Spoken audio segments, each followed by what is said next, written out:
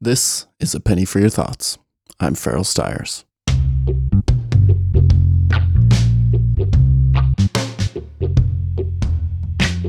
Innovation has always been one of the big engines for business growth and for getting ahead of one's competitors. Companies that do it first or do it well tend to do well. For at least the last 10 years, innovation has become so hyped that companies who were using unproven business models and have never even turned a profit can be valued at millions or even billions of dollars if they're seen as disruptive innovators. These companies often began as scrappy young upstarts who, despite their size, completely upend the business models of traditional operators in whatever space they're working in. But their new way of working is so innovative that investors and consumers see huge value. The most famous of these are the tech unicorns like Uber and Airbnb. But these stories go far beyond tech. They include food, cosmetics, travel, and pretty much any other industry you can name. Now, if you're working in a big traditional firm, you might look at these companies and wonder how they've managed such a feat. Or you may be jealous of their ability to move so quickly, take such big risks, and think in such novel ways. This is innovation envy. How can a big, slow-moving traditional player be more like these smaller, disruptive innovators? We're talking to a few people today who have some ideas on how to do this. First, we'll talk to the man who literally wrote the book on innovation envy. I'm Philip. I'm managing partner at Insights Consulting. I'm the co-author of Innovation Envy, which I guess that's what we're here for. That is what we're here for. And to get us started, let's look at an innovator who isn't one of these tech unicorns, but is a great example of someone who came into a big industry dominated by massive global players and managed to thoroughly disrupt it. Hi, I'm Mike, founder of DollarShaveClub.com. What is DollarShaveClub.com? Well, for $1 a month, we send high-quality razors right to your door. Dollar Shave Club started with a random conversation back in 2012 between two friends, Michael Dubin and Mark Levine. They discussed how terrible shopping for razors was. Not only were they expensive, considering you were only buying a tiny metal blade attached to a plastic handle, but the entire experience was frustrating and even embarrassing. First, you had to get to the store and find the grooming section. But once you got there was a bewildering array of razors with different features, different numbers of blades, different colors and brands. And once you'd gone through the exhaustive mental exercise of choosing, you had to find a store clerk because often the items were kept under lock and key. The conversation planted the seed for a new business idea: a subscription service for inexpensive, high-quality razors delivered to your home. In a short time, Michael Dubin had quit his job to launch the company, and to get things started, he starred in a now famous slapstick video introducing the concept. Yeah, $1. Are the blades any good? No. Our blades are f***ing great. Hours after launching the video, the company had 12,000 orders, and it only grew from there. Their rise was stratospheric. Dollar Shave Club eventually claimed 16% of the market. And recall, this in a sector dominated by massive global players. Now, back to Philip. He co-wrote the Innovation Envy book, or book scene as he calls it, that this episode is based on. And he and his co-author wrote the book because they could see an audience for it. The audience is definitely people in, I would say, consumer insights, marketing, and innovation, because in a way, let's say in the story, we tap into the three angles or the three dimensions. But it's, of course, it's about innovation, but we know that it's more than just R&D and technical innovation. There is also a lot of consumer insight that comes into it. There is a lot of go-to-market and marketing that goes into it. So it's a more holistic approach on innovation. Who is it for specifically within that audience? It's those companies, which we call the incumbents, larger organizations that we see have a hard time, let's say, getting to market fast. or they see a high failure of whatever they launch in terms of new products. And then they look at these successful disruptors, startup-like smaller companies that are very agile, fast, effective, and are actually eating away market share. So it's meant for those companies that have the ability to scale. So they have larger organizations, have well-established brands, but have a hard time bringing new relevant innovation into the market. There are a couple of ways that the big incumbents get closer to the disruptors chipping away at their market share. First, they can just buy them.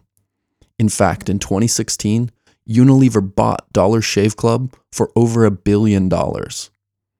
Another way they can try to get some of their mojo is to steal.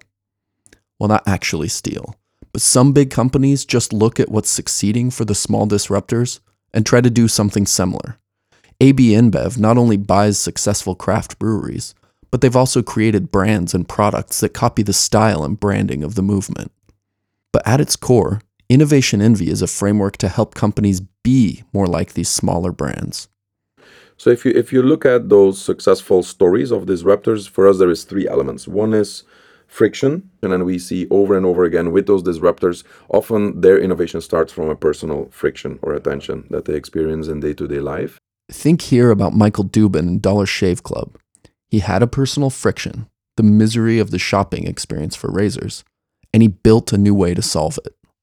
The second one is passion, and that is something, again, just to take the example of Michael Dubin again, he realizes, well, it's not something that I can do as a hobby. Starting up this business is something that I need to own. I need to be accountable for everything, every step in the process. So for us, the passion bit is also something that we feel the incumbents might be lacking, let's say to a certain extent, meaning also for them, they work on that one solution, and there is that one solution for that friction that they have, and they will not give up. That's the one thing that they will be working on. If you look at large incumbent organizations, they have a funnel. And they want a funnel. They want to have a funnel with a lot of ideas and concepts in there.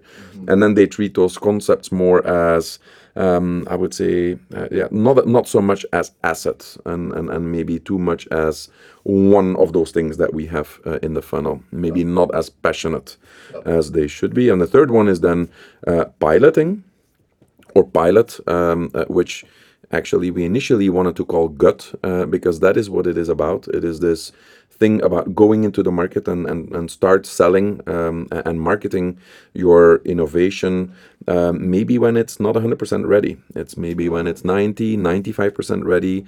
Go in there, and another word that you could use is beta testing. An example that I also refer to in the book scene is Goddess Garden. This is Nova Covington.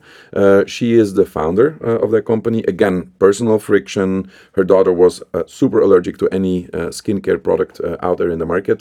So she developed her own skincare line. She started selling her first almost prototypes in a farmer's market in Boulder, Colorado. So again, there it is about going into the market.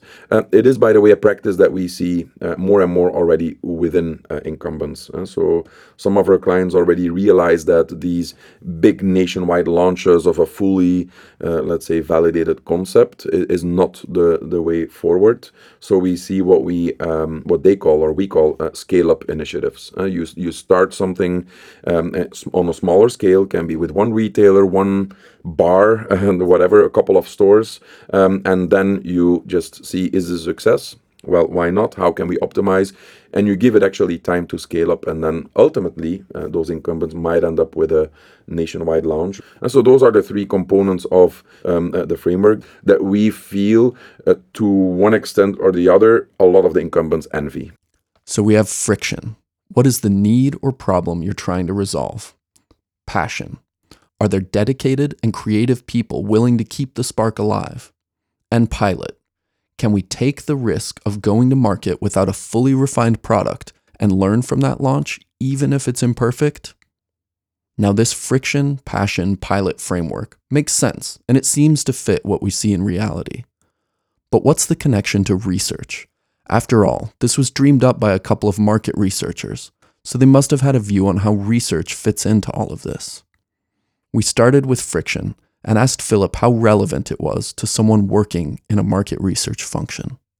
Very. I would say it's everything about it is relevant for the industry because as from a disruptor standpoint, the friction is something that they live by. They do not need to identify it. It's something that they live by. In larger organizations, we need a function within the organization that actually brings that friction in. So they need to go out, identify, validate, and bring that friction in. So I think that is of all the let's say of all the DNA elements, I think this is where there is the highest fit with the consumer insights or the research function, because it is about going out there, immersing with consumers in relation to the category, and really kind of observing habits, talking to them about frictions and tensions, ultimately trying to identify consumer insights. Where consumer insights is the unit, let's say, of, or is the currency of innovation in a way, because it can offer a platform to then start building solutions. At these smaller startups, Philip says, they don't need to rely on market research because they live the friction. The incumbents need to generate that by generating insights through consumer research. This is probably at the intersection of friction and passion, is where you say, okay, I have this one and I'm going for it, all in for that one single tension or friction that I have. It is almost like a luxury to only have one. Of course, if you are a large organization, you also need to have more than one. You cannot have all your organization or your whole innovation department work on just solving one issue. Maybe yes. I'm actually not even sure if that is the case. There is a lot of qualities and benefits also for being a large incumbent organization. Yeah. You have R&D departments. You have probably the best in the world to develop new formulas or whatever. So I think it is definitely a strength of those incumbents that they need to tap into. As a big incumbent, you are not your target market. Researchers need to find and validate frictions faced by consumers. So there's a clear need for research in the friction part of the innovation model. Let's look at passion. This concept of ownership, accountability, this all like owning the funnel, or let's say putting someone at a let's say leading this innovation from insight to go to market. Mm-hmm. That is something that is lacking when you look at incumbent organizations. It's more like a relay race. We identify an insight, then we hand it over to R&D, then it goes to let's say marketing. They hire an ad agency, and by the way that it actually gets to market, there is a huge gap often between what the initial intent was of the concept and the solution, and then what the final execution was. And so by handing it over, you lose a little bit this, let's say, ownership, and this, okay, this is my passion project, and I'm gonna go for I'm gonna be available for every decision that needs to be made, or every decision that needs to be taken. So I think that is one element which I believe a lot of incumbents again envy. The second one is the illusion of, I would say, creativity within the organization. And then thinking again of Nova Covington, Goddess Garden, I'm bringing her back. So what you see there is she was the expert in identifying the tension, because she was living with her daughter that was allergic to most of, or if not all of the skincare products available in the market. Mm-hmm. But then she had to rely on others to actually build her solution. So her husband was a nutritional scientist, in a way that is a type of crowdsourcing. You actually hire, let's say, an external expert to do the concept development, or to develop creative solutions. And this is where we meet our second guest, François Pétavy. So my name is François Pétavy. I'm the CEO of ICA. And actually I come from different worlds that connect pretty nicely with what ICA does, because in my past I've been working in the film production industry. I've also been working on digital marketing, agency world, and also in marketplaces with eBay, the online platform. And as you'll see, ICA connects those dots pretty nicely, because it is in some way a marketplace for ideas and creativity for brands. A small note here. Since recording this, François has left ICA, but he spent years leading the company and has a great deal of insight on creative crowdsourcing. To understand how this fits with our innovation envy model, we need to understand how creative crowdsourcing works. So ICA is a way for brands and agencies to find freshness in creativity, find new ways of building brands and bring novelty in the way they innovate, build consumer experiences. And the way we create that freshness, the way we bring unexpected ideas is through a community of 400,000 creative people who are registered on our platform. So we have the core of what we do is based on an online platform where this community gathers. What we do is typically we take challenges from brands, could be innovation, consumer experience, creative development, and we take those challenges and bring them to our community in the form of competitions, online competitions, which last a few days, typically a few weeks, and the community delivers ideas against that competition to win prize money. A brand that's in this passion part of the innovation envy story needs to take an insight that embraces a consumer friction and turn that into an idea and then a concept. Where incumbents often hit a roadblock is that they try to do this internally, and those company insiders may not have the newest or freshest ideas. Startups don't have this problem because they have no history. ICA uses creative crowdsourcing to allow a company to put together a challenge and then have thousands of proven creatives compete to come up with the best solution to that challenge, harnessing their creative passion. What our clients tell us is that very often, because they just try to ideate internally, they always get the same type of ideas because they're so much into the category that they don't see things coming outside. And so experience proves that this process and those ideas usually bring the power to kind of disrupt the status quo. These ideas are really out of the box, and actually we kind of throw the box away in some way. And when those concepts actually are properly transformed, for example, through workshops, what we see is that they deliver better. For example, in screenings and in markets, they deliver better in a range of something like 20 to 40%, especially on attributes such as uniqueness. Because those people are not constrained by the way things are getting done or what are the conventions in the category, for example, and also in terms of relevance. These ideas are actually very relevant to consumers because also they're coming from, in some way, the horse's mouth, people who are actually close to consumers. That's all well and good to hear how helpful creative crowdsourcing is from someone who sells creative crowdsourcing for a living. But what if you're the one buying it? We also spoke to someone who had the experience of integrating creative crowdsourcing into a larger product innovation program. I'm Mathilde, and I'm responsible for consumer and market insight within Reckitt Benckiser. That is Mathilde Lévy of Reckitt Benckiser, usually shortened as RB.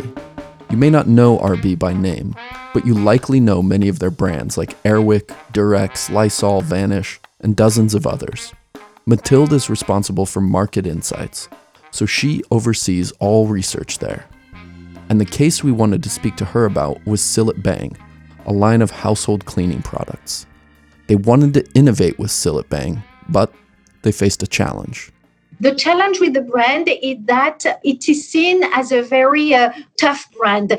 These are really tough cleaner, I would say. So you use usually Cillit Bang when you have really a place that is very dirty and you want to a strong product to clean your surfaces. So that's the positioning of the core positioning of Cillit Bang. So roughly in the range, we had, I would say, like maybe 3 to 4 different products.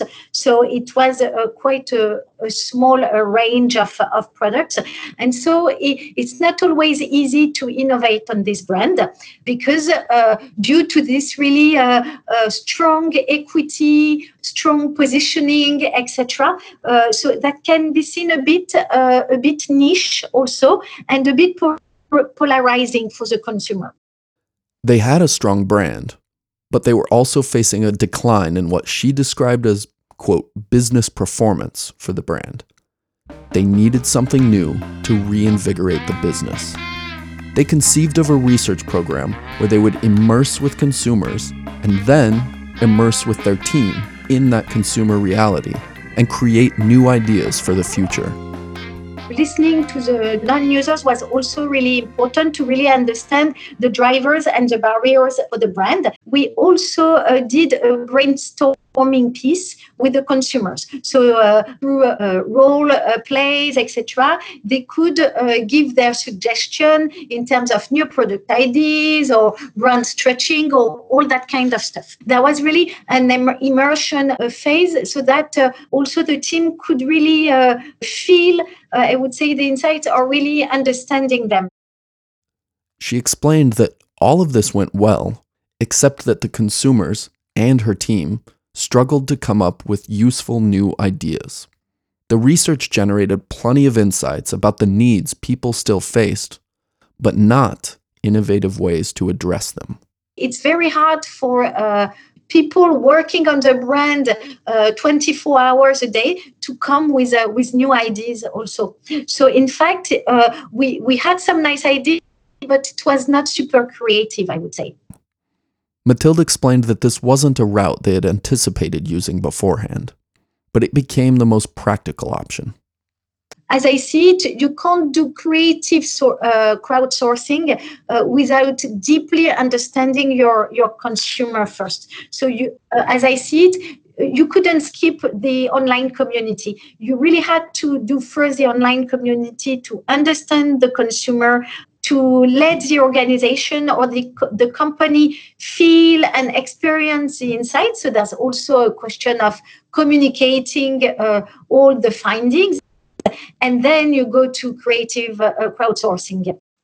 So it was really richer than from what we obtain from internal brainstorming or in brainstorming with the consumers, because these people are really creative. They were recruited for this skill, I would say, and you could really see the difference. And what is great is also not to have only the perspective of the French people, but maybe also from the Brazilian ones or I don't know, wherever they sit. Because sometimes in their market, there are some already some stuff that are interesting happening and that can also enrich the community. So the diversity of nationalities for me is an asset.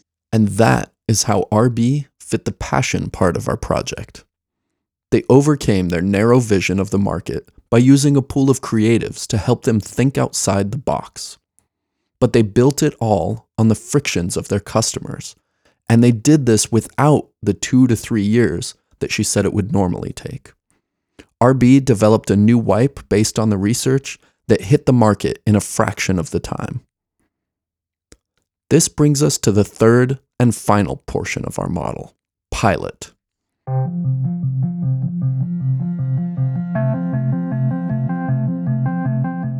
Many companies use a stage gate or a traffic light system, where for each step closer to releasing the product to the market, there needs to be key metrics attained and full buy-in from all internal stakeholders.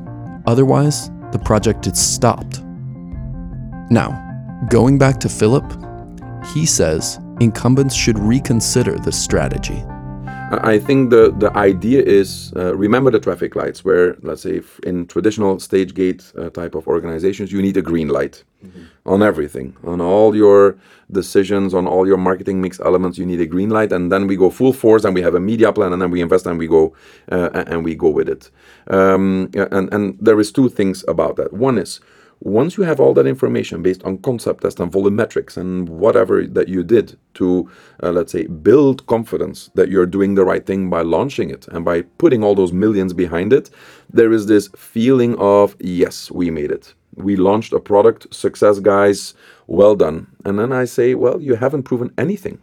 And then the second one is, why don't you then, with that concept in mind, why don't you launch a little bit faster, a little bit earlier, maybe when you have an orange light, where you're not 100% sure, but maybe 90% sure, and then we come into this MVP kind of space, and where you say, look, guys, let's agree that we do it. We're not going to do a full nationwide launch. Let's start small and beautiful, and then do this scale up, and that is what we consider a pilot. Go into the market, but from day one, also make sure that you measure in-market success, that you know what is going on, and not only based on sales. First of all, if you look at some of the sales data comes way too late, and it's definitely incomplete. And then we need to speed up, let's say, the process and say, okay, what is going on? Because there is so many hypotheses.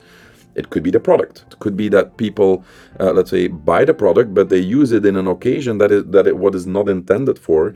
It can be that it's in the wrong shelf or in the wrong aisle. It can be that people have misunderstood the communication or haven't picked up on the communication. There is a lot of confusion about what the product actually is based on the campaign that has been launched. So there's so many assumptions, and you should actually make sure that you have that 360-degree view on the performance of your in-market initiative at all times. So that is, let's say, the true pilot mentality is not only to do it, to pilot, but also to make sure that you have a feedback system in place, which is often a mix of quantity, I would say really kind of hardcore data, but also more, let's say, feedback, qualitative feedback from consumers. But whenever something is wrong, you should iterate. You should be able to iterate. If you go into a pilot, it has always to be with how we're going to optimize and are we prepared for failure. And because that is also something that I hear a lot when they say, yeah, but our company doesn't really have a culture of failure. And then I say, well, you're going to fail anyway. 50% fails. Just embrace it and learn from it at least. Philip gave an example from Pepsi, who used this pilot approach to innovation. They already had an existing proposition. It's called Drinkfinity. It existed in Brazil, was pretty successful. And then they wanted to prepare this for the launch in US. US, obviously, always the big market, the big bet. But they decided not to do it in a traditional launch because they said, well, we already have a concept that is working, like it is actually working in a market. We just need to fine tune, let's say, the go-to market and maybe certain aspects of the product. So how we went in, they actually decided on a pilot market, which was in this case 3,000 employees.